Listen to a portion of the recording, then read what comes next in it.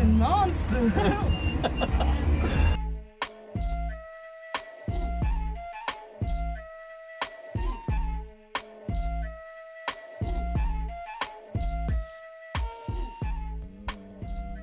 So we're good to go? Yes. We're good to go? Yes. Welcome to 91 Octane. I am John. I'm Randy. And on today's episode, of course, we're going under a hood and covering your headlines. We have some makeup to do because you guys wouldn't leave us alone in our DMs. And then also, we're going to discuss F1 Drive to Survive. And finally, we're going to discuss a track crisis. But before we get into that, don't forget to go to Carrera.cafe, our sponsor for this show. Who might they be? Are you wondering? It's us. It's us. We pay for this stuff. We pay for this shit. Yeah, And we do it with coffee, some T-shirt stuff. Don't forget to use code BIGWILLOW for 10% off your entire order. And I promise you, it's the best coffee you'll ever try. I still drink it all the time. I should probably stop because we don't get high on our own supply. But certainly we do. But certainly we do because it's delicious. Yeah. But anyway, let's get into the show. I'll kick it off this time with a headline. A new DeLorean is coming, Randy, and it will also require 1.21 gigawatts. Really? It's an EV DeLorean. Have you heard about this? No, I actually, or maybe I heard an inkling, but not really. So there's a reimagined electric sports car version of the DeLorean coming out. Okay. And the new DeLorean company has said that it's not going to be a time capsule. It's going to be a driver's car. Oh, really? Although that's what they said about the original DeLorean. Okay. You know, I mean, it was supposed to be a sports car, right? Yeah, well, because it's slow, it's not, kind of? Is that what I mean, I don't know if it even handles well. Yeah, not really. You know? It only got to 88. I know. It couldn't even.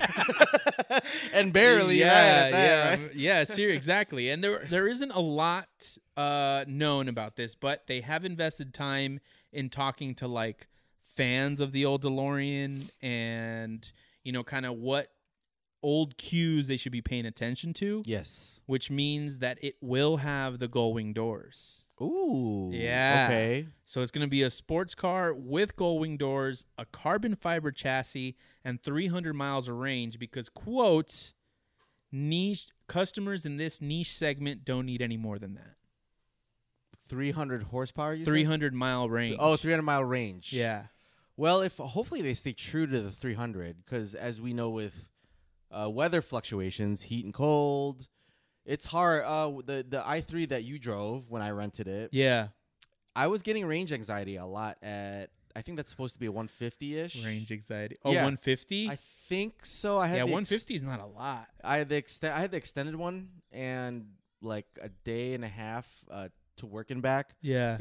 I was feeling it. I was worried I would like stop and not make it home. And an egg. Yes, and Yeah. yes, Yeah. Well, no, they're saying 300. Okay. It will debut at Pebble Beach this year in August. Okay. For the Monterey Car Week. Uh-huh. Guess what they're expecting it to be priced at? EV one-off car company. EV niche, but DeLorean brand car company. I'm gonna guess 80 to 90. $150,000 to $200,000. Oh my gosh! Do you think there are enough people that the DeLorean kind of plucks at to warrant that? Not that range. No, they've got to be a little bit more. I am one of the most diehard Back to the Future fans. Yeah, who isn't? But right? it has made the DeLorean sort of a nice novelty. Yeah, and I wouldn't mind owning it. But it's not a car that's been firmly put on my list. Okay, you know, so I don't. Yeah, I mean, I guess I don't need to sell that many of them at $150,000. But I just don't see it. I don't see it at all. That's just. I mean, that's Porsche Taycan Turbo territory. Yeah, and they don't have the clout for that. They do not. Even at if they all. build a car that would compete, Like, I would even think like Alfa Romeo would have a hard time building a car that is exactly like the Taycan, right? And in every spec. Yes. But then sold at the same price. Yes. They would have a hard time. Absolutely. So DeLorean, who is a defunct company brought back to life. Yeah. That really is only known for one car. I don't know that they've made any other cars. I don't think they did. Yeah, it's just that car. But I think they do still make the old DeLorean, or they've started to remake those. Maybe they. I don't know. I don't know if I heard that, but anyways. Yeah. So I'm not sure. I'm not sure what they're thinking. But this is going to be a true OEM company. Okay. So they're actually going to have more cars coming out after this. Oh. So I'm that's their thinking claim. that this is going to be sort of their flagship to drive sales, and not necessarily a car to make significant profit. Oh, so like the Hummer EV1. And yeah, like that kind of stuff. Exactly. Okay, the Halo car. The Halo car. There you go. Car. Halo car. Yes. That's the right term. I'm still excited to see it because of what they've claimed in terms of it's going to be really fast. It's going to be carbon fiber chassis, the gull wing doors. There's a silhouette posted that it looks really nice. But at 150,000, even if I wanted one, I couldn't. But even if I could, I don't think I would. Yeah, I'm cautiously optimistic. Yeah, and also, I suspect they'll reboot Back to the Future at some point. You think so? Yeah, and I'm gonna hate it. Ooh, that's a tough one. Like what? Well, let's not get into the storylines and what we think it could be, or right. Unless you have an idea. I mean, the thing that they always do with these movies that will probably be like Michael J. Fox's son, and essentially the story is nearly identical, but with younger cast, newer cars. Yes, right. That's kind of usually what they do with these things and why they flop. Right. But let's say that they make a good movie, story aside, right? And this new DeLorean comes out. Would you want to see the new DeLorean as the Back to the Future car? That's interesting. Or would you have preferred another car? Like a completely different car? That's a really good question. Yeah. Like the Cybertruck. Oh, no. I can't agree with a Cybertruck or any other car. I have to lean DeLorean EV at best. Did you watch Fast 9? You know what? I don't think I have. You haven't watched Fast 9? I'm pretty sure I haven't. So are you gonna watch it? Just ruin it for me. I really don't care. Obviously. So Tyrese and Luda go into space in a Fiero. Oh God. I didn't know that. I really didn't know that. I hadn't heard or read anything about it. You know what? I'm surprised we never talked about this. Yeah, I'll watch it this weekend. You should. Yeah. Now. So all I will say is that they go to space in a Fiero, and I thought it was funny. Oh man, I can't believe they signed on for that. So there's a lot of that movie that I don't believe they signed up for. But. Like, would you want to keep the original DeLorean in that case? You know, do you not mind having an older car? Or would you want a newer car? Just to make the question easier, to not have to pick a car. Or, something different is what we're saying. Not DeLorean, not the... Something different but new, or the same DeLorean? Oh, you know what? It might be cool if it was the OG DeLorean as the star car of the whole thing. Yeah. That's... Because it's going to be hard. Dude, what American is not a fan of that movie? I will argue, of Back to the Future. I don't know. I feel like you have to be like a nerd at some level. Okay, maybe. Or like an 80s, 70s kid or a 60s born kid. Maybe. Because I can't say that my parents, I was going to say parents. My parents love Back to the Future. They've watched it on VHS. Yeah. But that's the last time. I mean, I was too young for the release of Back to the Future. Yeah. But, I picked it up in the 90s, and I thought it was the most amazing thing ever. Absolutely. I would definitely want to see the original DeLorean, but I would want them to make a new... So you think it should cameo? Cameo or more than cameo? More than cameo. Because the 50% of the screen time. Okay, because the story ended with Doc Brown having a time-traveling train. Yeah, which was stupid. Yeah, I really hated the Western thing. I mean, I even hated the idea of the DeLorean being on track. On a train track? On the train track. Yeah. I even hated that, but I would pass it. Yeah, but that's you know true. what? Like, I was thinking, this is what I was thinking during Fast 9. Okay. I was like, the Fast saga has pushed the limits of what would annoy me in a movie Okay. to where the train now seems reasonable. You know, like, because they take liberties, man. Oh yeah. Like, yeah. they there's no limit to what. The only limit to them is what CGI and cinematography can do. Which is basically everything. Yeah, yeah. Clearly space. Absolutely, A yeah. Fiero They of all sent cars Luda in and space. Tyrese to space. In a Fiero. In a Fiero. In a Fiero. In a Fiero. Built by Bow Wow. Let me say that. Oh my gosh, that just made it worse. That made it like 1,000 million times worse. Mhm. Wow. But You gotta watch it though. You gotta watch it though. The whole time you're watching the movie, you're gonna be like, "Oh my god." So it's my like God. cringy. It's I don't even want to call it cringy. It's mind blowing in the most nonsensical way. I see. If I were to summarize it, Why did Vin Diesel take it that far? I mean, like, I don't know that they can go any other Or way. Paramount or whomever. Oh, Yeah, Universal. Yeah, I don't think they can go any other That's way with it. Like, it's just at this point, that's the only way they're gonna get people to watch them. Just like really crazy, outlandish. They took an action sequence. Think of like the best action sequence you've ever seen in any legitimate action movie. Okay. And they turned it into 2.5 hours.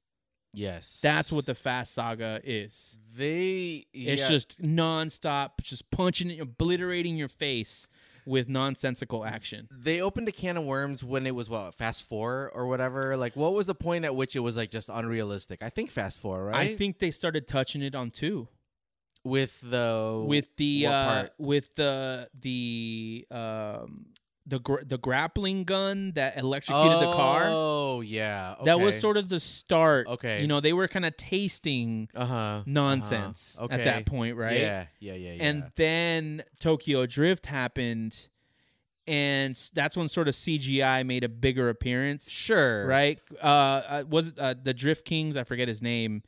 His 350Z like flipped upside down over the Mustang, right? Oh, parallel to it, right? Yeah, something like that, right? Like defying physics. Yeah, defying physics, right? Okay. It's sort of touching, and then 4 is when it really goes out there. I think 4 was the the parachute. When he jumped out of the car coming off the cliff thing. I thought 4 was when they parachuted out of the cargo train with the cars. That might have been later. Oh yeah. I don't know, because I think the bank was like later too, 5 or 6 somewhere. Yeah. Okay. Yeah. Okay. Yeah. It's sad almost because like James Bond, even though maybe it's relevant, maybe it's not, they still have they're not so CGI reliant, but they still have cool cars. Right. Because they rely more on the character being strong presence. Yeah. And like the coolness of some of the gadgets a little bit, but not too crazy. And it's very story driven. More so. Fast series just kind of went off the deep end. Which is, I think, what you have to do when you use the same cast. Right? Interesting. Yeah, like with James Bond, they're mostly trilogies, right? Oh no, well, they go farther than that, but you're right though in the sense that like each actor that's portrayed it is like a set. Yeah, exactly. Right? It's kind of like the Batmans. Yes, there you go. That's a good analogy too. Yeah. So then it kind of you almost interpret it as starting fresh, right? Right. Whereas with Fast 9, it's like, okay, how are they going to build up on the last one? How are they building up on the last one? Right? Unbelievable. Yeah, that was a huge tangent. Yes. Next headline. So today, March 18th, I'm going to date this episode that we're recording. Porsche announced that the next Boxster and Cayman are also going to be electric. Oh. We're going to get it in the mid-20s, so that's within 3 to 5 year range. Okay. Electric, no specs, purely announcement level. It's going to be an electric at that entry level point. Okay. And a Macan. That was like a day or two ago that they said that there will be a full electric Porsche Macan. Which that I heard. That'll be great because that's for the masses. Right. Yeah. You know, this is more for. So is the Cayman and the Boxster, right? True. It's like the entry point to it's Porsche. It's a reachable Porsche. Yeah. I'm excited. Yeah. It's really the tipping point, I guess you could almost say, of all electric, like electric sports cars. I think maybe. Like if somebody asked me, you get to pick one OEM to build you an EV sports car. Yes, I would have picked Porsche. You would have? I think they've been they haven't been innovators in that they're like the first at something, but they've been innovators at being the first at something that's done right. A lot. Examples. Just the turbo, for example. Okay. Right? Okay. They sort of were the first ones to get it right with the 911. They are doing, 4-cylinder turbo cars in the Cayman that are, doing better 0 to 60s in the Supra. Yeah. Great performing cars on the track. Really fun cars to drive. Yeah. So I'm excited too. I wouldn't mind owning one. Yes. Absolutely. It's real, dude. It's tricky, man. Yeah. Like, it was nicer when, and this is such a, I don't even know what word to put it, but it was nicer when there were fewer options. You think so? You mean just Tesla? For the noise in my brain, right? The gas lover in you, now, you mean? Or? No, now that there are so many different sports cars that are going to start coming out that are EV, yes. What choice do we make? Oh, okay. How do you differentiate them? Is another question, really, exactly. Right? Like, is it going to be, Porsche is going to get the sports car thing right. Yes. Right? I'm sure that's what they're looking to achieve. But, I'm sure there are other OEMs that are looking to achieve that as well. I don't know. Do you have Subaru as part of one of your headlines? No.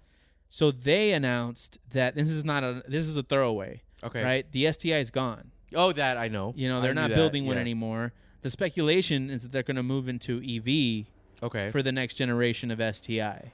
Okay. Right? And it's just, so now we're going to get a lot of the cars that we wanted to get in ICE on the EV option. So I would never buy a Subaru. Yes. I'm too scared of them. I don't know them well enough, right? Yeah. I'm afraid they're going to blow up. They haven't developed a new motor in the last, 15 years. 20 years. Yeah. Right, exactly. And so now that they're going to put out an EV one, we're going to get some of the cool STI stuff, but it's going to be in EV. I don't have to worry about their engines. Ah, that's what you mean. So there's going to be so much to consider on the market 10 years from now. Yes. 5 years from now. Yes. Absolutely. 5 years for sure. But will an EV Cayman get you the same flex that the ICE Cayman would? Which is not a lot of flex. It's not a lot of flex. Well, okay, hold on. We're in California. Let's qualify it with that yes. we're well spoiled out here. Yeah, like I saw an Aventador yesterday at Topgolf in Ontario. Yeah. Oh my God. Yes. Sorry, yes. I went to Topgolf. Yeah. Oh yeah. But yeah, there's going to be choice after choice coming out. And now that we've sort of, it took us 4 years. Well, it took me 4 years, but I've warmed up to the idea of having an EV. The F-150 came out, and I'm like, oh, I want that truck, the EV F-150. Then the Silverado came out. Then the Silverado came out. I'm like, I want right. that truck. Yeah. And now Porsche's coming out with a car. It's like, okay, I guess I'll keep my truck. And now I'm going to get a Porsche EV. Yeah. But I don't know, man. Yeah, there's going to be a lot of options. I think it's the Japanese companies always seem to be less on the cutting edge, I think, because they haven't announced any EV car as far as I'm aware. Yeah, I think they're sort of the trickle down, right? Yeah, because it's too expensive. Kind of, yes, definitely. So they're like, although Toyota's still investing in like hydrogen. Yes, that's true. That's true. Maybe that's where things are going for their side, but we'll see. Yeah, I guess we'll see. I mean, I guess maybe that's weird. Maybe Toyota goes the way of like Isuzu, where they're just doing like commercial vehicles with hydrogen. Because they missed the boat. Yeah, but now like Starbucks is coming out on making like charging deals. Yeah, they want to be like a gas station. Exactly. But an EV Dude, one. what a lucrative fucking business it's that's going to be. It's the smartest move. Yeah, seriously, just a parking lot full of chargers. What are you going to do when you're waiting half an hour for your car to charge? Get on your coffee. be on your laptop working and drinking coffee. And drinking coffee, eating pastries. Why do you think Starbucks chose like Idaho and like random like remote states for that program? Probably real estate. Oh, okay. Yeah, okay. you know that makes sense. Yeah, that makes a lot of like sense. might as well pilot where they can buy land for cheap. Okay. Invest that money into the actual chargers. Total assumption on my part. Sure. Right. Sure. But that's kind of what I'm thinking. Out here, too costly. There are a lot of Starbucks out here that couldn't even house like more than 3 chargers. Yeah. You know? There's like red tape. I worked at a Starbucks in Hermosa Beach Okay. that only had a drive-through open from 6 a.m. to 10 a.m. Because anytime outside of that, there were too many cars in the parking lot for there to be enough room. Oh, okay. Yeah. Interesting. Yeah. That's interesting. Wow. Which is nice, dude. It was so nice. The drive-through must suck. Shout out to the drive-through baristas if you guys are listening to this, or drive-through anything. God, what a pain in the ass. And working. it's the priority, as absolutely, we know, in the fast food world, absolutely. Right? I mean, you got a clock running in front of your face. Yes. And you got to make sure that every car is not spending more than like a minute. Is it literally 60 minutes or 60 seconds? It might even be shorter than that. Like, everywhere I've ever worked that has a drive-through, In-N-Out, Starbucks, the goal was always 60 seconds. From order at the mic to through that car. Yeah. Obviously, like, it's unreachable. Yes. Especially like In-N-Out. Yeah. That's impossible. like, but there were like windows, and then like my manager time would be like, oh, if you get 10 cars in under 60 seconds between you and the cashier at the first window, I'll give you guys $100 gift card. Oh, really? Yeah, and we're like, oh, dude, hell yeah, dude, let's do it. And so we're just rushing them through. Okay. And then we'd get it every once in a while, but it'd be like, like a Saturday morning, right? Oh, yeah. Other than that, I mean, In-N-Out, this is totally tangent, but In-N-Out was packed from when we opened to when we closed. Yeah. It's the most insane thing. There just aren't enough locations is really what that means, right? I mean, they're privately owned, so they strategically worked that out, right? They built up demand. Yeah, exactly. Yes. And because they don't franchise, they need to work that way in order to make a lot of money and to pay the wages that they pay. Right. Which are really good. Yes. So anyway, that's a whole other thing. Anyway, let's get into our next headline. So what does CVT mean for the Integra, Randy? It means that nobody wants it.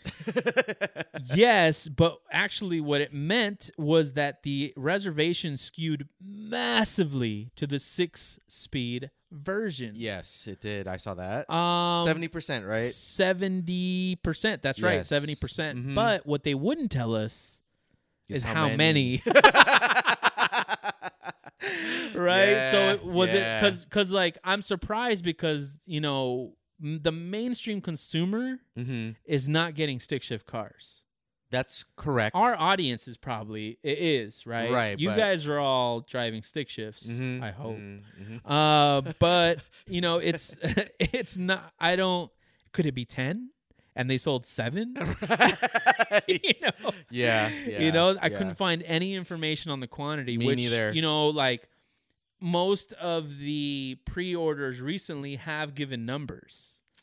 Right. Ford, Tesla, whether they're real or not, who knows? Yes. But they have given numbers, whereas with the Integra, no numbers have been released. And the quote was, "We are absolutely thrilled with the pre-launch response to the 2023 Integra. The total number of reservations has far exceeded our expectations, and most exciting is that around 70% of the Integra reservations are of the 6-speed manual. We're confident this new Integra will inspire a new generation of enthusiasts and buyers for the Acura brand." Well, I mean, I hope that's all true. So I was looking into sales in general for the Integra. Okay. And apparently, historically, the stick shift percentage sits at 56%. Mm-hmm. Yeah. Mm-hmm. So this isn't really that far off from that. So it looks like a lot of Acura buyers generally pick there's a greater chance, although not very significant, that they'll pick the 6-speed manual. You only looked up to the last year of Integra, right? Like 01 or 02 or whatever it is? Yeah, the RSX doesn't count. Yes. Yeah. Okay, so half up to that point. Yeah. But then the whole industry shifted as far as automatics and manuals dying since then. I think it was already dying back then. You think so? I mean, there wasn't a lot. At half? I mean, it was half with the Integra is what we're saying. Right? Yeah. Is I what mean, the half stats is say. significant. Like, Yeah. if you consider the whole market, because if you Mhm. consider the whole market, that number's like at 10-15%. Mhm. Yeah. But the Integra, it's at 56% historically, right? Without the RSX. Without the RSX. Yeah. So now we're at 70% of however many reservations they actually got. Which Yes. conservatively, I'm going to estimate 10. We already discussed last week. You said that the reservation system was kind of BS. It was like basically call your dealership. Yeah, It's like, yeah. That's not what I want as a millennial. Mhm. I just want to be able to do it online. Yeah. And yeah. Anyways, whatever. Do you think they're going to get rid of the Civic Si? Ooh, well, they clearly watered it down because what I told you was they moved the adaptive suspension to the Integra, right? Yeah. And took it away from the SI. Right. Will they get rid of the SI? I mean, they've been holding on for dear life up to this point. Right. I mean, they just invested in like the HPD program with that car, but it doesn't have the aura anymore. That it used doesn't. to. And I mean, I'm thinking Acura might say or argue that the Integra has a little more to gain by than getting the rid of- SI does, right? By getting rid of the SI. So, But it'll be the cheaper version, so it's more reachable for more people. The SI. that's another thing on this Integra. Would you pay $35,000 for? No. If Yeah. I can get an MSRP Type R at 35, 37, I'd rather just get Which the you can't. Civic. Okay, how about this? A 15,000 mile Type R or a 0 mile Integra at $35,000. Still Type R. Yeah, me too. Yeah, I can't believe I had to think through that. I was surprised too. I was thinking the question. I was like trying to read. Yeah, so it was, yes. But anyway, I guess most of you Mm-hmm. did not reserve an Integra. Those of you who did, most of them was stick shift. Yes. So if we see them out there, they're probably going to be a stick Which shift. I'm sure we will because we're in California. Yeah, somebody will buy them, Mhm, and we'll be mhm. friends with them too. Yes. But anyway, next headline. With gas prices spiking, Mhm. which we all know, and we'll talk about a little bit later as well, demand for very fuel-efficient used cars has spiked, which makes sense. Right. naturally. Yeah. And a car near and dear to your heart has spiked in used car value. Really? Yes. Please don't say it. The Kia Rio. Oh my God! Really? And they only have percentages. They don't have actual like numbers. numbers on price. Okay. But it did say that like Chevy Spark, probably Honda Fit also, but the two that jumped out at me from the top of my mind, definitely Chevy Spark, Kia Rio, obviously. Right. And at what percentage do you think its value is at year over year increase? An increase in value. Yeah. Mm-hmm. Because of 5%. 50%. 50%. 50+%. Yes. So okay, when I lost the Rio, that was 2 years ago. 3 years ago. 2. 2 years ago. It was 2. Yeah, it was 2 years ago. You could probably get a 2013. That was the highest trim model you could get. Ballin'. The SX. Okay. You could probably get for like 70,000 miles, $9,000. $9,000. So now you're saying that over those 2 years, 14,000 probably. Oh, what the hell? Are you kidding me? Yes. 51.4% as per this article. It makes sense. Yeah, it does. It totally does. Yeah, 'Cause because I could easily get 40 miles to the gallon on that car. Oh, really? Yeah, Yeah. it was stick shift too. But yeah, if I babied it, I mean, it was a Rio. What did I have to do with it other than try to maximize my MPG? Right. You know? Right. So I would be like, that would be my thing. Like I'd be like, I spend the week and I'm like, all right, I'm gonna make sure I hit 42 this week. Nice. And Very so nice. I'd coast everywhere I could. I mean, I'd do everything I could, but I mean, still pretty easily in traffic, right? I was driving a lot to work in traffic. Yes. Still regularly doing 40 plus. Wow. Yeah, that is definitely impressive. Yeah. So it makes sense that, wow. Yeah. Yeah, I didn't realize the gas and we'll talk about this during the track crisis, but I didn't. It really put it into perspective some of the math that I was doing for the track. Because although, well, here's the problem too. I work from home. Yes, we both do.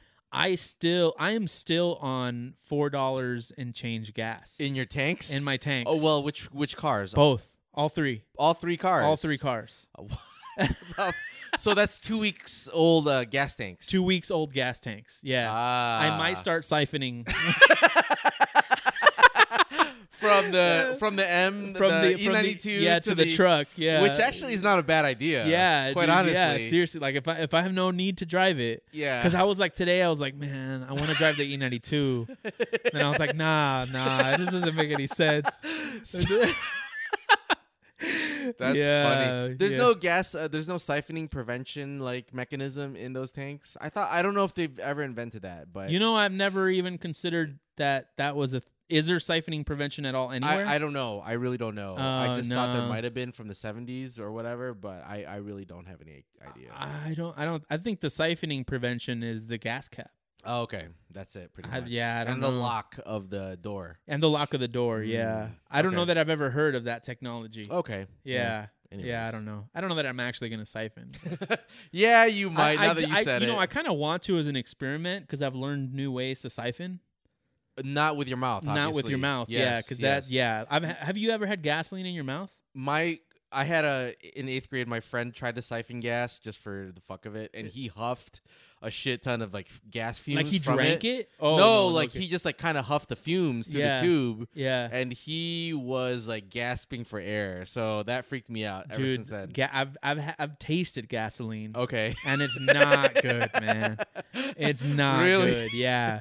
Yikes. So I've learned new ways to siphon. And I'm with just a hand pump or whatever. Yeah. Oh. No, like with just the hose. Oh, there's a way to. Yeah, there's a way. There's a way depending vacuum? on how much fuel there is in the tank. Like if the tank is over half, okay, you could put the hose in there and then crank the hose a little bit. Oh, to build up the pressure, the air pressure. Okay, and then just make sure that when you let go the thumb that it's lower than the tank, and then it'll come up. Okay. If you have less than half a tank in there, you wrap a rag around the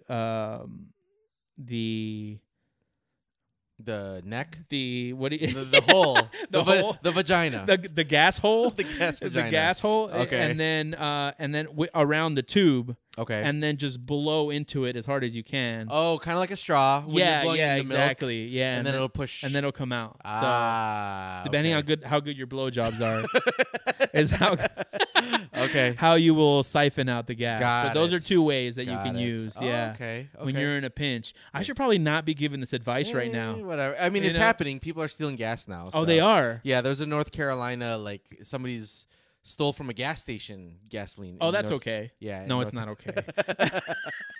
Yes. So I guess I hope this means there's going to be a downward trend on stealing catalytic converters. I don't think so, because there's been more chip shortages as a result. Because I'm way more okay when getting my gas stolen than my cats. Yeah, that makes sense. You know, that makes a ton of sense. Go steal gas. Don't steal cats. You should get a shirt. Yeah. But anyway, let's get into our next headline. Several of you mofos were in our DMs talking about the turbo history. Yes. And how we missed a few things, and a lot of things, whatever. Maybe. Yeah, it was condensed. Whatever. It was condensed. It was a brief history. Yes. So now we're going to give you an exhaustive rundown. Are you ready, Randy? So let's do it. We're going to do this in one breath. No, we're not, but we're going to do it as quick as we can. So first, Turbo started with airplanes and marine life. We know that. We're not going to talk about that. You go look it up, right? This is a car show. Yes. So in the 1950s, auto manufacturers started experimenting with turbos. Yes. And they failed completely. They got nothing out of it. It was unsuccessful until 1962 when GM released the Oldsmobile Cutlass that you talked about. Which was the Jet... the Jetfire. Jetfire. The Jetfire, which... And also the Chevy released the Corvair Monza Spider, which was also a turbo. But we won't talk about that too much because it wasn't as fun. Okay. So sales lasted 1 year because it was just so unreliable. Yes. Right? And it got taken off. But there's some interesting things that came out of the Jetfire. Okay. So first of all, the car was called the Jetfire and the engine was called the Turbo Rocket.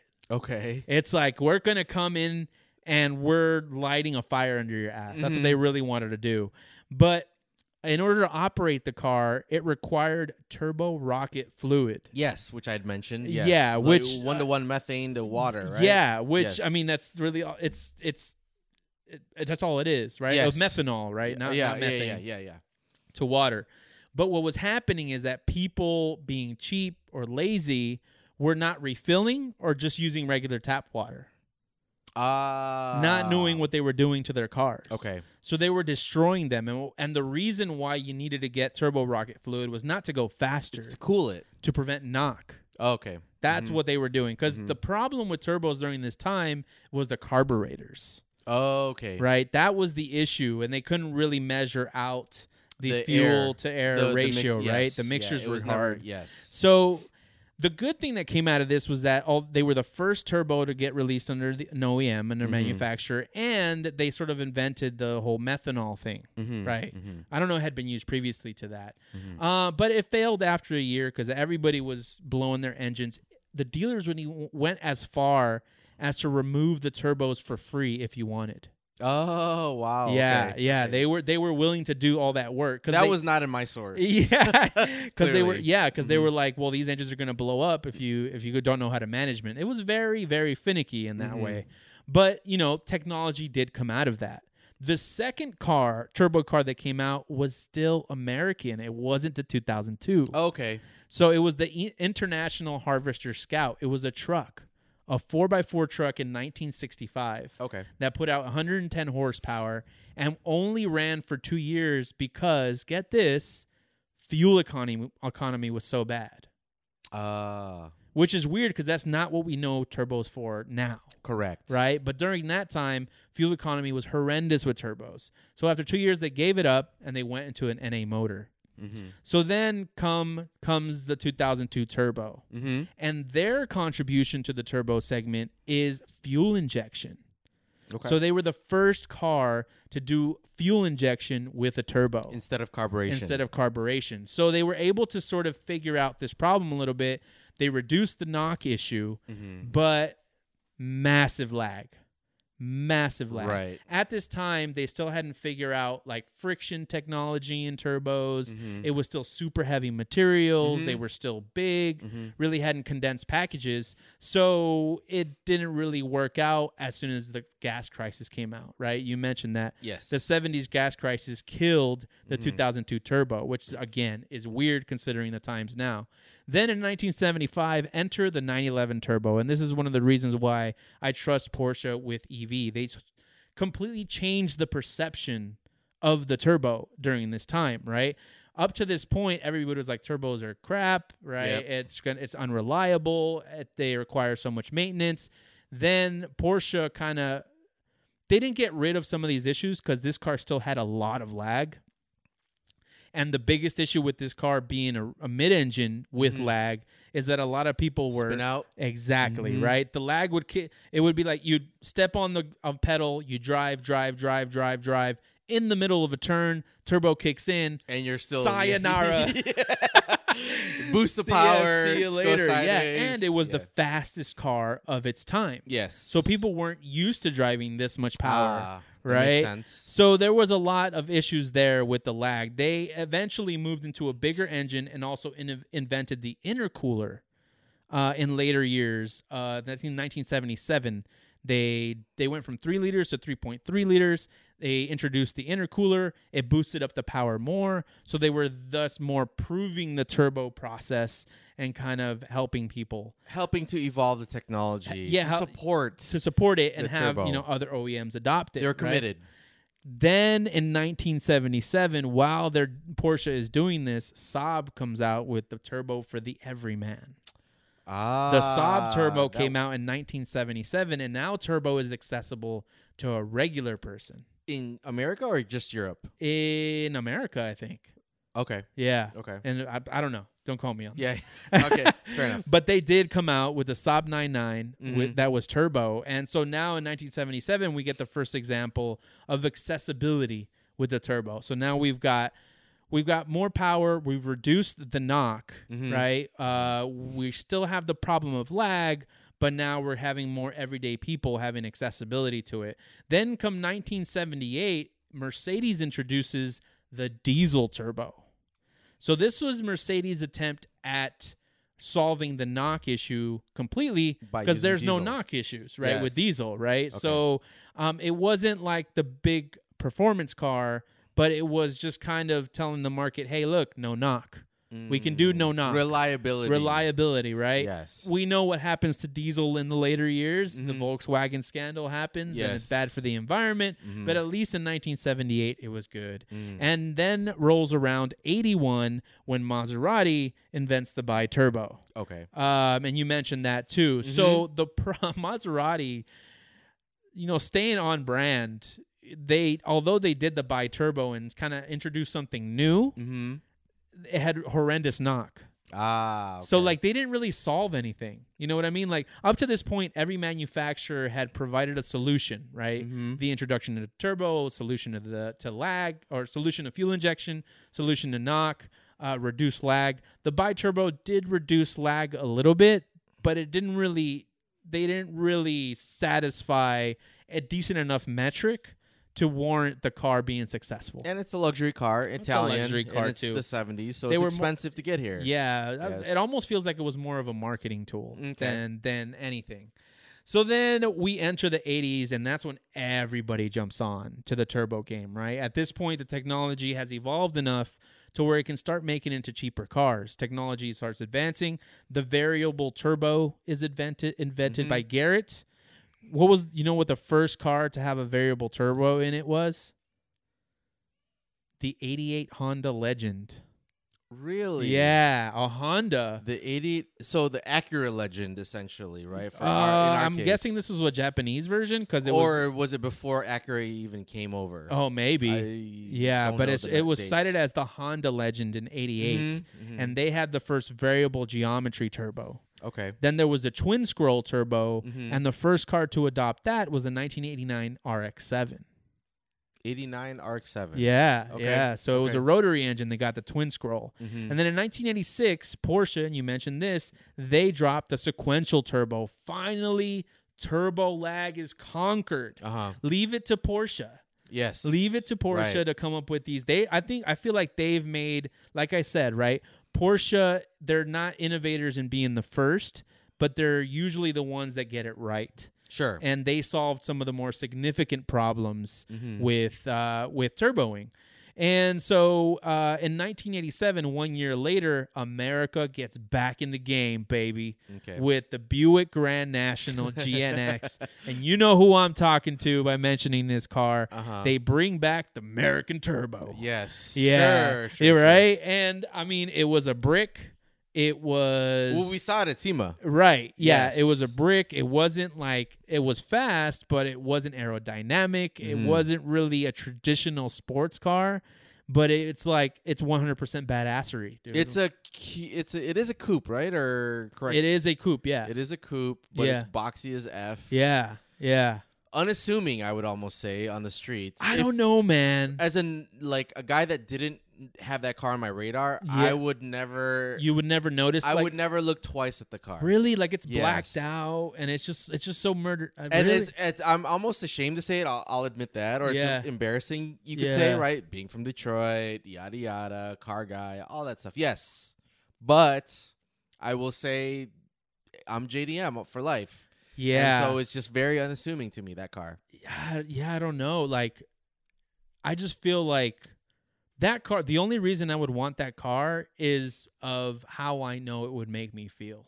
It's like a Arnold Schwarzenegger, Rambo-esque era. Yeah, dude. Right? Oh, my God. You hit it right on the head. It's Driving commando. that car Yes. is like holding a machine gun. Yes. Yeah, that's what it would feel like. Yes. That's exactly what it would feel like. But then the 90s rolled around. The 89 was RX-7. The 90s roll around, and the tuning scene arrives, right? Now we have tuners working through turbos. The aftermarket blows up, and turbo is sort of established as the premier way of making power. Yes. I'd say even more popular than the supercharger, even though that is popular. Yes. Right? But Absolutely. the turbo is just more accessible in terms of power, especially with old Hondas. So now turbo is more associated with efficiency and lower MPG and, lower emissions. So it's done a complete 180 of what it has previously. So now we've got to talk about the future, right? Where are we going? Garrett has invented the e-turbo. So it's like an electric turbo. Yes. It proved efficiency. It creates electricity for hybrids, right? Zero lag. Zero lag because it's powering its own. Using like a computer chip to start up and spin the wheel of the turbo. Yeah, the turbine. And now enter the Americans getting back in the game again. Yes. And I read this recently. Dodge is working on casting a turbo directly into the head. Really? Yes. Wow. That's kind of cool. I wonder if it's cool. 4, 6, or 8. Well, yeah. I don't know, but like it's cool, but at the same time, it's like I don't know that I've known of a car that didn't require turbos getting swapped at one point. Oh, that's what you. Okay. You could probably rebuild the internals maybe in the car. But yeah, it's a little weird. They'd need to be able to take it apart for a rebuild. Right, exactly. But then if it's the whole head, you're hosed. What a pain in the ass that job's going to be. Or cost. Or like, okay, my turbo's messed up. I need a new turbo. That means I got to buy a whole head. Right. And I'll say that Honda not many years ago, less than 10 years ago, they cast the exhaust manifold into the head with the Civics. Right. The later K series. Yeah. Engines. Which makes a little more sense. There's no mechanics to it. It's just tubes coming out or whatever. And I have seen turbos, and I think the Koreans do this, turbos cast into exhaust manifolds. Oh, really? Yeah. Which I would say is still acceptable because you can pull off a manifold and fix it and replace it or whatever, right? Right. But the engine head, I don't know. That sounds a little more complicated. Now, I didn't look into the technology because there's not a lot of information on that yet. But when it comes out, I really hope they think that through. Yes. Considering it's a Dodge invention, I have my doubts. Muscle? Yeah. But that is your however many minute breakdown of the turbo history. Thank you, John, for dude. acknowledging the requests for more. The hunger for more. The hunger for more, Yes, I thought it was pretty interesting. There's a sort of a UN contribution into the history of the turbo, right? Okay, yes. Like it started with Americans, then it goes to the Germans, and then come the Japanese. Yes. Somebody mentioned something. Forget it. I can't think of it. But somebody related it to related a piece of technology since the Germans were involved and the Japanese were involved. They were only missing the Italians to make it an Axis powers invention. That's kind of a good joke.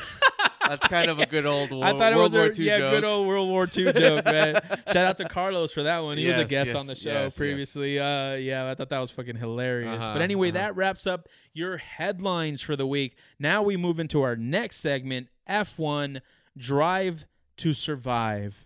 And Randy, I want you to kind of go through your list of what you thought was or what stood out to you in the show. Well, okay, so when we established this topic, I was kind of like 3 episodes in, and I'm still short 2 episodes to finish off the season. Okay. So say 4 or 5 episodes of my notes. Some of the big ones were there was a full episode on the Haas team. Yes.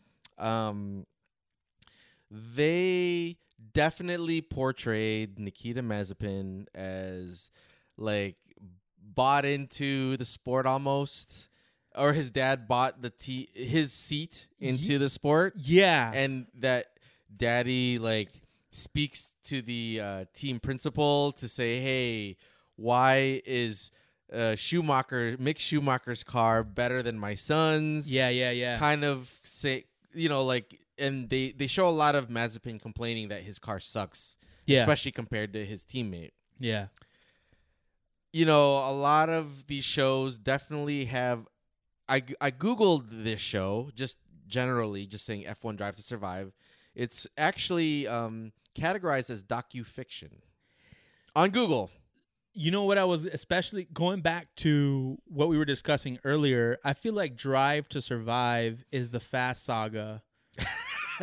Okay. For F1. Yeah. Right? They don't have CGI. Yes. But they manufacture a lot of shit. It's feeling more and more like that. Yeah. And there's a lot of reviews like that speak to that. Okay. YouTubers and stuff like that. Yeah. So there is a lot. Because I feel like with Nikita, staying on that topic, although they did portray him as kind of bought into the team, they sort of did soften his image a little bit, right? Almost kind of feeling sorry for him. Almost, it felt like on the show, right? He didn't come off as vicious as I would have expected because his team can't get it together. Like it was not his fault. Like it's not his driving. Oh, okay. Like he's the Russian victim in all this.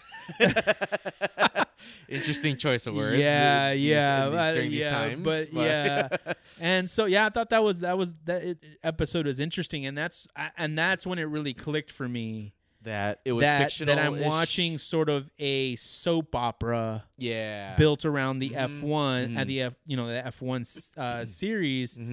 But it's sort of artificial. Yes. And one thing stood out to me more than anything that made this true, but I'll hold off until you're done with your list. Okay. The other highlights was the Yuki Tsunoda episode. I have that on here too. Okay, like they made him seem like lazy Asian, and I know that's not I'm not playing. I was gonna ask, card. is that a stereotype, the lazy Asian stereotype? Not at all. Yeah. But there's a sense of humor, I think, with Japanese culture, especially for anime fans, that like bathroom jokes and stuff like that, and they seem to have really used those shots of him. And for me, maybe I might be a little bit pissed off because those things. They're not gonna get you, girl. You know what I mean? Like it's a reflection. That's your goal of being on F1. Well, like it's gonna ruin your image to the public because like you're farting on the camera.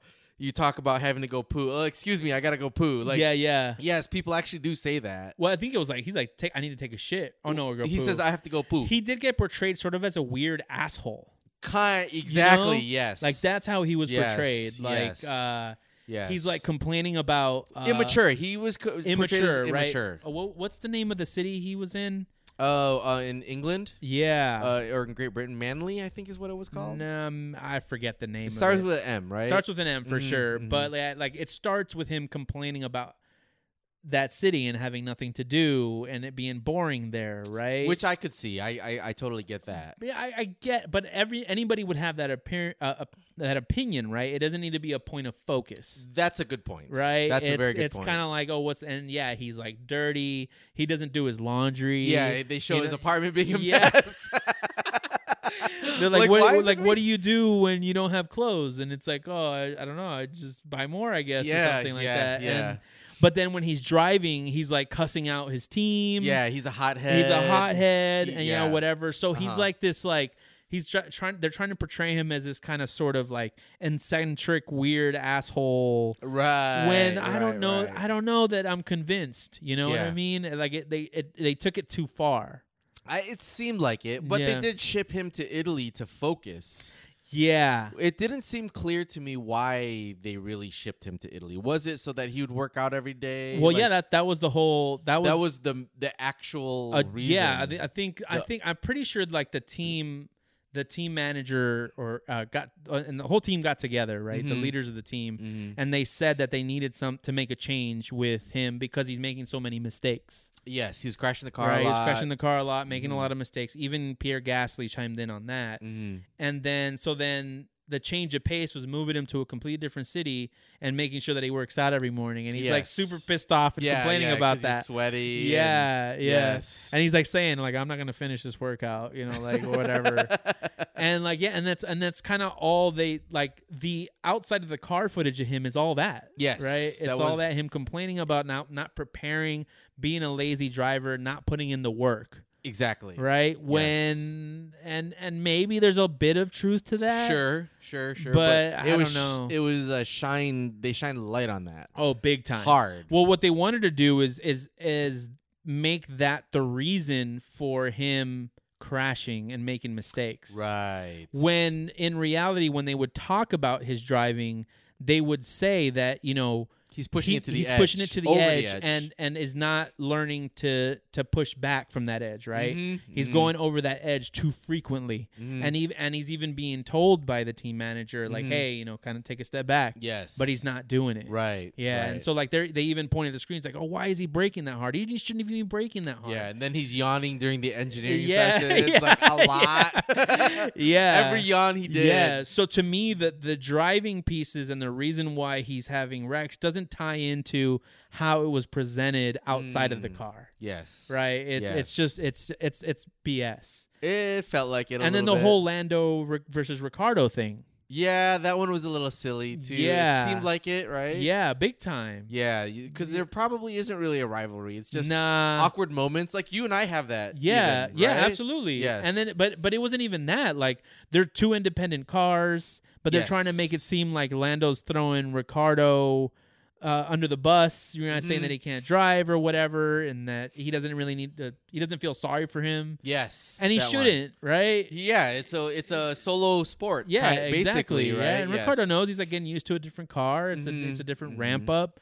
So and like when they're together about this, you can tell there's really nothing to it. Yes, right, but the Drive to Survive show really carries that forward. Like there's a wedge. No, between oh them. yeah, absolutely. Like a rivalry. Yeah, between them. And that he's buddy with his old teammate. You're right. Carlos Sainz. Yeah, he's like, oh, he still likes his ex. Yeah, yeah. Total soap opera. Yeah, dude. it is. It was a little disappointing. Yeah. It was a little too much of that. And I understand it needs to be entertaining for the masses. And you and I are more looking for the automotive side of things. Right. The nerdy shit. Yeah, whereas the more mainstream audience might be into the soap opera side of things. Correct. Exactly. But glaringly, Verstappen was absent. Yes. In the whole show.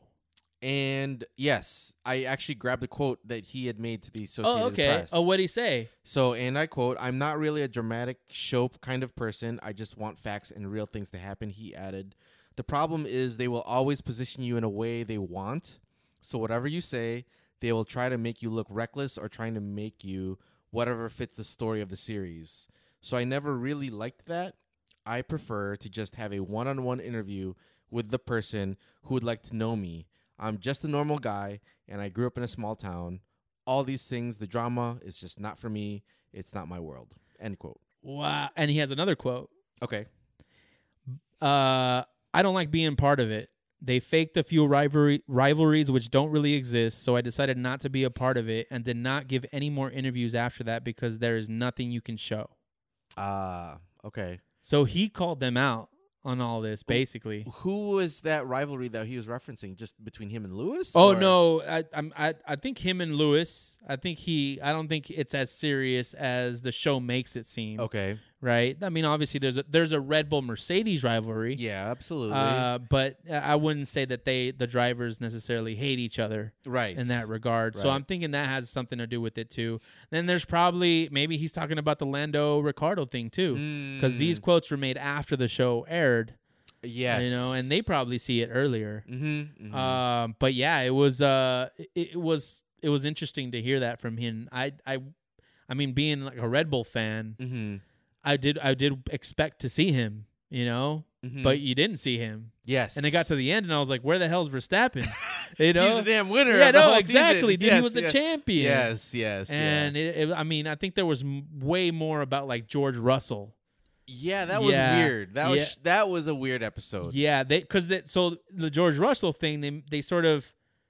Oh, because he's getting I don't know the that they seat. manufactured. I think there might have been more there, but him versus Bottas. Yes.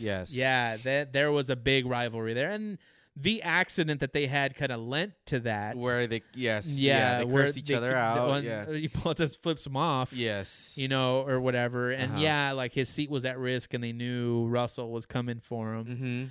But yeah, they made that seem a lot more dramatic than it needed to be. So that might be what he was alluding to as well. Showing him in his underwear was a weird shot too. Oh my God! Like, yeah, that was understanding. I have zero. There was zero context for it. 1,000%. Yeah, right, yeah. like there was no reason for that scene to be in there. Yeah. Other than maybe catering to a specific audience that would want to see him. Sure. Right. I don't know.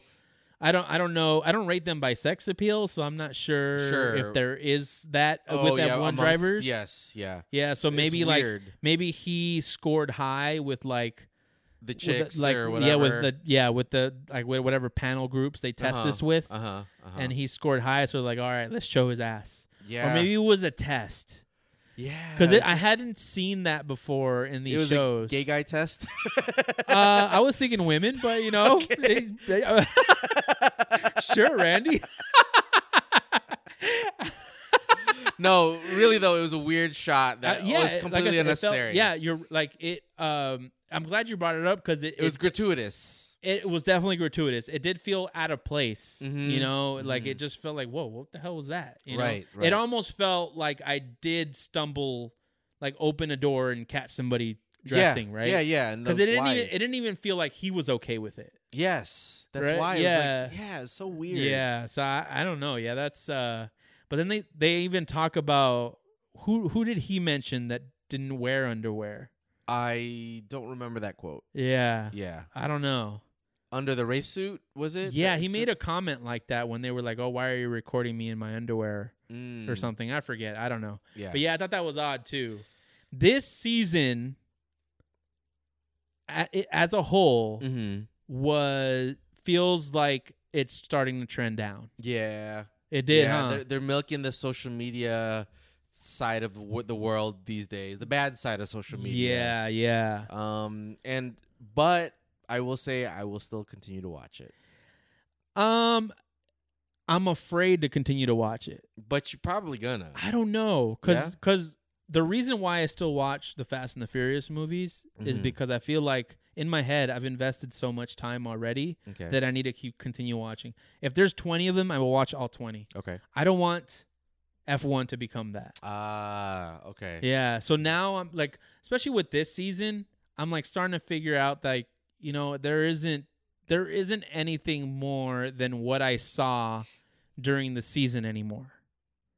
Oh, I feel like seasons 1, 2, and even 3 provided a lot more insight into what was going on. Right. Right. It was even though more there was documentary than fiction. than docu-fiction. Yes. Whereas now they're really into the docu-fiction. They're going piece. Super soap opera. Yeah. Soap opera. And that's not to say that, you know, even in 1 they weren't manufacturing drama, because they were doing some of that. But it's expected. All documentaries have a perspective, a lens that they're looking at this information through. Sure. But now it's just it's too much. Milked hard. Oh yeah, for sure. They're milking. Yeah, those teats are drying the fuck out. It's too much. Yeah. So we'll see about the next season, but I feel like this is the start of a downward trend. Okay. Because they want to appeal to the masses, which is especially the Americans, because it worked. This show worked. Yeah, and gaining us as me as fan. I don't know if I'll for you. I mean, I was a fan. This season kind of fell flat for me. But is this show the trigger that caused you to start watching the racing? No, I watched it before. Oh, okay. Yeah, I did watch it before. But that's kind of where I'm coming from, right? It's kind of like, well, if you want more of the car side, the technical side, just watch the races. Right. So that's what I'm going to have to do. Just watch the races. It's fine. Mm-hmm. So I'll get up at the butt crack of dawn and watch races now. What other notes did you capture? That's pretty much it. You know, kind of the Red Bull versus Mercedes thing at the end. You know, kind of everybody's been beaten to death. You are team Neither. It's kind of like watching the Dodgers play the Braves. I don't really care. What an asshole. That example, of all the examples, you give that example? My basketball example will be Warriors, Cavs, when LeBron and Curry. Dude, not being of the tribe. You didn't have a camp? Really? Yes. You didn't have a camp? I didn't. I really didn't. Dude, I wanted the Cavs to bury the Warriors. Oh, well, because you're LA biased. Yeah. Anti-Bay Area teams. Really? Yes. Surprisingly, when I put the poll on our Instagram, I was expecting a pretty decent 50-50 split. Okay. It was almost exclusively Team Red Bull. Oh, really? Underdogs. Yeah. Well, we got a lot of Honda team That's fanboy. True too. And BMW people don't like Mercedes. Oh yeah, yeah. So let's use some of those. Some of those things out. Right? And I'm firmly Team Red Bull. Yeah, firmly Team Red Bull. Yeah, and so I was kind of happy about the outcome. I was happy about the outcome. It's nice to see a new challenger win. Right. Yeah, because it freshens up like a long winning streak. Yeah, like the Warriors. Yeah. Right. Oh, for sure. Yeah. Yeah, it was cool. It was exciting. It was great that it came to the last race. Yeah, and I think I do feel like F1 was like, we need to have a dramatic ending, because Lewis Hamilton was up by a lot. Yes, he was. It was a nearly impossible feat at that point for Verstappen to win. Mm-hmm. But whenever there's an accident, right, that wasn't planned. Mm-hmm. You're not going to wreck a car. Another team is not going to wreck a car to help out the situation. Absolutely. But so that's firmly part of the race. Yes. And so that bunches up the cars and gives Verstappen a chance. Mm-hmm. So the rule about the lapped cars passing the safety car, that's where things get a little sketchy. Okay. Especially since initially they said no, and then they said yes, but only some of the cars. Yes. And part of me does believe that they did that to generate kind of the heroic last lap, right? The final. He got to do a pit stop, fresh tires. Right? That was good strategy by Red Bull, right? I don't know that they were expecting at that point. They didn't know what was going to happen. Oh, okay. Right. Okay. So they were hoping, they were putting fresh tires, hoping that he would be able to get past the lap cars and then past Lewis Hamilton.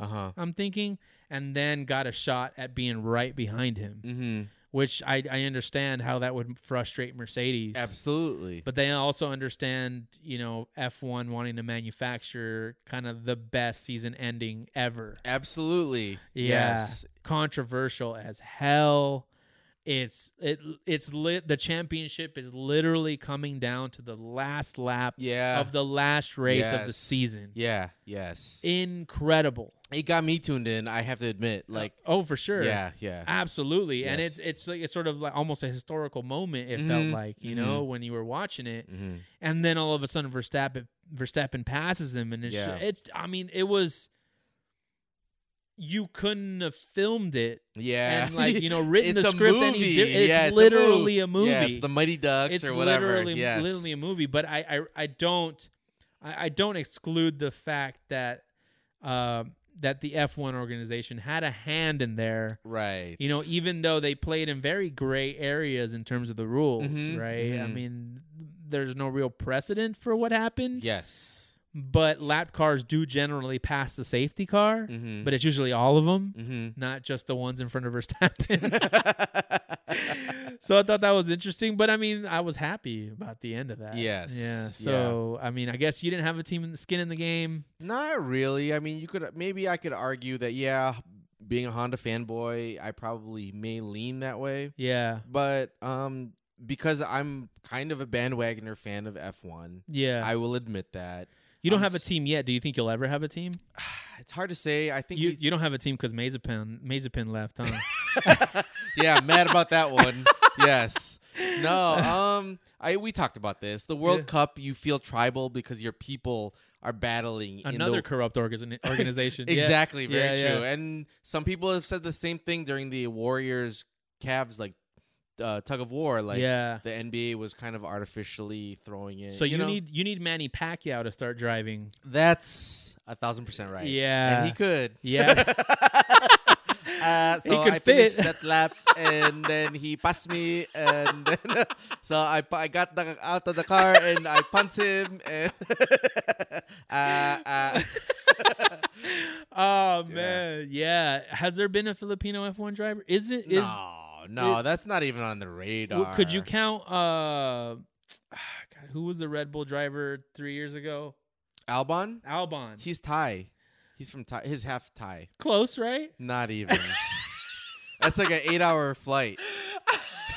No, 4. Sorry, 4-hour flight. That's not that far. Yeah, that's far enough. You don't share a lot with the Thai. That's like between here and is Guatemala 4 hours away on a flight. Yeah, that's the same distance, and a very disparate country, people, culture. Oh yeah, for sure. Right? Yeah. So I'm not saying it's the same culture. Yeah, I know that, sure. but yes, no, it's not even like there's no like. Because he's Asian and brown, like no, there isn't any brotherhood there with Thai people for us. Damn, okay. No, it's just that's the reality of Asia.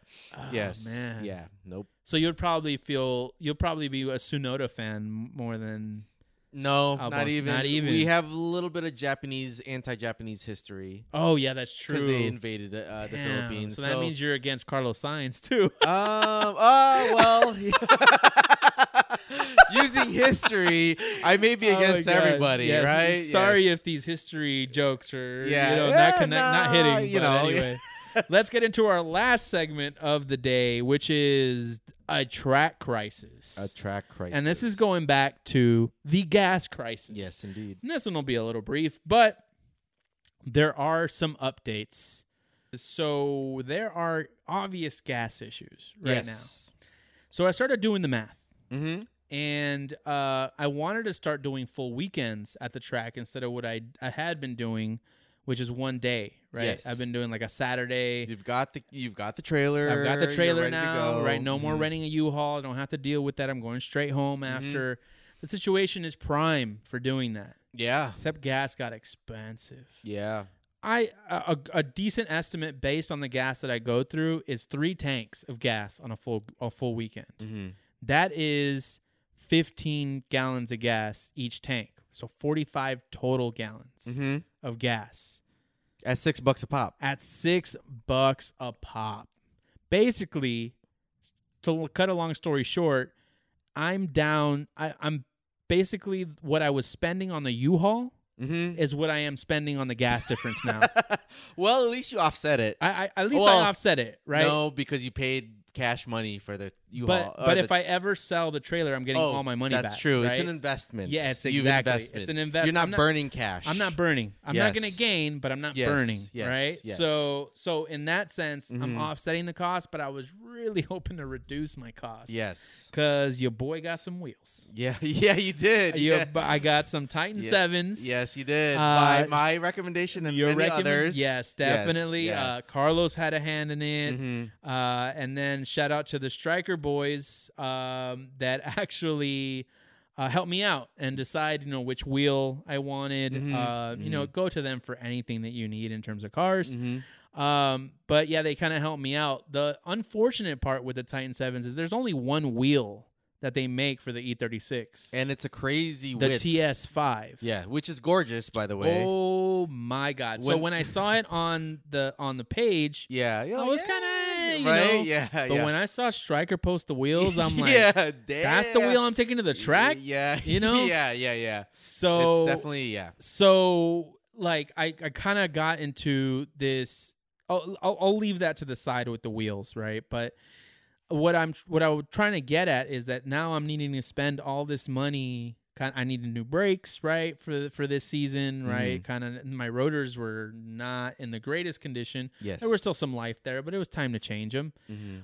So I was hoping to be able to offset costs. Now I'm getting to the point where gas is more expensive, right? All parts are getting more expensive. Thanks to gas and supply chain issues. Exactly. Yep. So like I picked the worst hobby for trying to offset costs. Yeah, it's definitely you got to have money to play. Yeah. I mean, you can do it with a little. Yeah, but so far it's taken a lot. Yeah, it's a lot, man. And I do shit to myself. I always try to be very budget conscious, right? Even when I Mm-hmm. built the car, I'm like Yep. tracking all my expenses. I'm selling parts to offset it. Yep. But I always get myself into these situations where one thing leads to another, right? Mhm. So I needed some new track wheels. Yep. And the Titans looked mighty appealing, forged wheels, very powerful, strong wheels, proven wheel on the track. Mm-hmm. But then I was like, the rule set that I'm driving against Mm-hmm. would not dock me for points as long as I'm under 257 millimeters, which means the widest I can go is 255. Okay. So I was like, might as well go 255s. Yes. So I ordered the wheels. I Yes. hadn't ordered the tires yet. I ordered the wheels. Uh-huh. And then I look up The tire what costs. it takes to fit that tire on the E36. So I hit up Cecil from Motorsport Hardware. Is that a BMW house or something? Or They do motorsport hardware. Oh, okay. So it's purely a race, like a grassroots race they are store. very well known in the industry for. They do a lot of the stud conversions for Oh, BMW. okay. Pressing them yeah, in? so I have I Uh-huh. have their stud kit. They don't press in; they screw in. Okay. Mhm. Their stud kit and their spacers. German only focused or just Um, general track? Well, it's German house. only because Germans are the ones that do the most wheel bolt thing, which is Oh, weird. okay. Yeah. Okay. But I mean, they do Porsche and all that stuff. Okay. And then they do parts for other cars. So I hit him up because he has an E36 and runs the same wheels. Mm. So I hit him up and I'm like, hey, man, you run these wheels. In order to run 255s, do I need to roll my fenders? Yes. And he replies back, well, depending on the tire, you're either going to have to roll and pull or shave. And I was like, oh, my God, I already ordered the wheels. Oh, my God. So I'm going to have to hire somebody to do this for me. I don't know how to do this job. Yeah. And I don't want a hack job. I like this car. Uh-huh. So then I was like, okay, I guess I'll get like 245s instead of 255s. Uh-huh. And then like roll, Uh-huh. And then I was like, why? Okay. Like just if you're going to go balls deep. You know what I mean? Like, so I was like, let's go 255s. So then I ordered the 255s, and now I'm finding that I have to shave the rears, but I can get away with rolling the fronts, and I don't have to pull. Wow. But I'm going to be at max meat for wow. track days. Well, that's the best way. Yeah, for sure. Max So meat. max meat, yeah. Yes. Okay. Maximum meatage. Nice. So, but the problem with that is that I turned what was going to be a sort of $1,000 used wheel expense to a now $3,000. No, with $4 almost. $3,000. Let's go MSRP on Yes. everything. Yep. I didn't pay MSRP on everything. Mm-hmm. I did get some deals on tires and stuff. Mm-hmm. But if we're talking about $3,500 all in. Before pull and With roll. pull. With pull. Yeah, with pull, because you got 35. $2,200 for the Titans, Mm-hmm. $800 for a set of RT660s, which is the ones that I ordered. Okay, $3,000. And then plus I'm 500. estimating another $500 for pulling and shaving. Okay. Which I was budgeting Again, $1,000. about $1,800 at most. $1,000 for the wheels, $800 for. I was gonna get some used Apexes. I already had some in my sights. But then I went diva with it, dude. And I don't know how you do it, man. I have some remorse. I'm not sorry. I'm not sorry for advising you. I don't know how you do it with some of your stuff. Like, so now I'm getting, maybe it'll have a good result, but I'm at a place where with these wheels where I feel like it's going to play in my head a little bit about like going off. Oh, or, yeah. Like I have to be comfortable with scuffing up these wheels. That's very true. It They're might not happen. street wheels. Yeah, they're and going to be coming on and off, right? Like they're not going to be, I've never spent this amount of money on wheels. One. Yeah. Ever. I don't Yes. think I've ever. Have you ever bought new wheels? I bought new wheels once. In my life, me too, yeah. But they were shitty like cast wheels. Yes. Yes. Yeah. Yes. That yeah. was the only time I bought new wheels. So this is my first legitimate set of wheels. Yes. So I it's gonna take me a little while to get over that. It's scary. Yeah, it's definitely scary. Now here's another track crisis item, right? So the wheels arrived at my house. No, the tires arrived at my house today. I haven't picked up the wheels; they're still at Stryker. Okay, I'm picking them up tomorrow. I'm all excited, right? I stacked the wheels in my garage, new rubber. Hell yeah, it smells nice. It's about to go down. Yeah, you know. Yeah. Carlos hits me up and he's like, "Oh, before you buy new tires, just want to let you know that." It's coming out with the RT660s that they're having delamination issues. Oh, really? I'm like, fuck. Because you bought RT660s. I just bought them. But they just came out last year, like, right? In the summer. Yeah. So there are two camps, right? There's the camp that's saying, that this is user error. Okay. Right? People aren't running them at the right PSIs. Okay. They're not taking care of them. They're not using enough camber, whatever, right? And I have invested in a pyrometer. I check my pressures, right? What's a pyrometer? To check the temps on the tires. Okay, that's what I thought. So if you're running too much camber, not enough, whatever. Okay. Right. Okay. So because of that, I'm not as concerned, but I almost wish he wouldn't have told me because I do tend to fixate.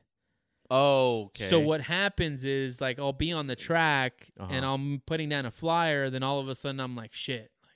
There's a delamination concern. This might blow up, and now I'm screwed. So what's the delamination issue specifically? The exception of the tread breaks and splits apart from the tire. Oh, but so far what I've seen, it's not catastrophic like that, right? It's a little more gradual. You get off the track and you see that there are cracks, and it's starting to come off, right? In that case, I'm not too concerned. I'll probably be able to feel it as I'm driving and know to come off. But it is kind of a bummer that I just spent $800 on these tires. Yep. And now that there's these issues. But Carlos has never had this issue. Okay. He drives like a madman, right? Yes. And they're on the Type R, which is like 4,000 pounds. So it's not a heaviness issue. They're on the Type R. Yeah, the Civic Type R he drives. Oh, okay. Yeah. That's the tire that that's the tire that he runs on. Yeah. Yeah. So, with my car being 2,900 right now, all those things considered, as long as I'm taking care and really paying attention, I should be fine. Yeah. But it is kind of a bummer. It is kind of one of those things that's worrying me that it's going to sit in my brain while I drive. Because I am... My head condition reflects in my driving. If I'm not confident... Yeah. I won't do good times. With Drive to Survive, that's kind of true at all levels. I'm basically an F1 driver. Yeah, you got the earbuds in and everything, too. Yeah, so that's kind of where I'm at. I honestly don't feel comfortable about this purchase, man. Oh, really? Yeah, like I said, I feel from a cost perspective. Yeah, I feel like it should have been an E92 purchase. Right. Wait, they fit on the E92, right? They're 17s, though. Wait. They fit on the E92, but the E92 has 19s. Oh, okay. So it'd be too much meat for the E92. I mean, I could get like a... You should at least see how they look on it. Nah. Come on, man. I guess I could try. If I'm not feeling lazy one day, I could try. I am thinking of getting some for the E92. You should. But I'm like, I'm going to give it a break. Forged for all, baby. Yeah. Yeah, but I'm going to give it a break because my pocket just hurts. Oh, yeah. I know the feeling. It's heavy, man. Yes, indeed. But it's on the cheaper side of the wheels. Yes. So I went from wanting to offset the trailer cost with buying a trailer. Yes. And spending less on parts to now having to spend a ton of money on gas and giving that up completely for buying some diva-ass wheels to flex at the... Amen, brother. Oh, dude. I can't wait, though, And man. it's just March. It's just March. It's just March, yes. man. Yes. But I do plan to compete very soon. Mm-hmm. So I'm going to use probably the next couple drag days to kind of figure out the tire situation, make sure I'm figuring out the specs that I need to be driving at. Mm-hmm. This sort of the sensitivity of this tire kind of does put a wrench in things. Yes. Because the plan for me was to swap, right? Use your best lap. Use the cheap tires and then swap the 660s to put down a flyer. Yes. But it looks like I'm going to have to do some testing with the 660s to understand what PSIs I need to be at, what camber should I run, right? To make sure that I'm optimizing them, because it seems like they are a finicky tire in that regard, which is kind of a bummer because like the RE71Rs were sort of just a throw it on and go type of tire. I see. But I mean, with anything, if you want to eke out performance, you're going to have to run the data. So it's super technical. Yeah. So, I mean, I knew what I was getting into. Right, I'm my own race team. So yeah, you put Jordans on the car. Yeah, the equivalent of wearing Jordans. That's so crazy, Shoes. dude. Yes. Now that the E36 M3s are worth so much, it doesn't feel as bad. The what M3s? The E36 M3s. Oh, okay, right? okay, Because if you like putting like $2,000 wheels in a $2,000 car, Honda. I don't know, man. I don't know. Would you put Volks on your Prelude? Obviously not. You never did. No. That car was never worthy in my mind. Yeah, it was a $2,000 car. A little more, but I would consider like the 90s Volks, the late ones, or sorry, the late 90s ones that aren't like forged. Yeah. Some of the true to that era designs. Yeah. That's where I would go at most, but yeah, that's it at max. Yeah, so I'm really hoping for like a warranty situation on some of these tires if this does happen. Well, at $800, dude, like I would almost also. I was gonna say there's a rubber shortage right now, so you may have gotten in before the prices spiked. Oh, so it may be an investment. Damn. No, just I kidding. Wonder what condoms cost? Yeah. Who knows? 3 kids later, who knows? I have no idea. Clearly, yes. And I think with that. That is our episode. That is our episode. How do you find us, John? You can find us at 91octane.com. That is all letters, no numbers. Also, like and subscribe wherever you're listening to this podcast. Follow us on Instagram at 91octane. And also, like and subscribe on YouTube. It's free.